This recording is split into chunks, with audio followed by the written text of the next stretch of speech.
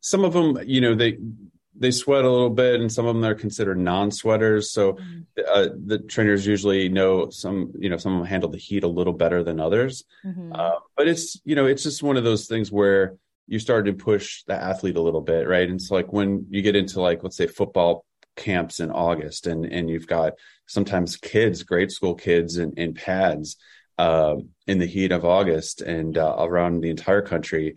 And, you start to have to really be on your toes and start thinking about, hydration and breaks and when is too much, 2 days are too much and things like that. And so I think that's sort of the mentality with horse racing is, the constant monitoring of the weather.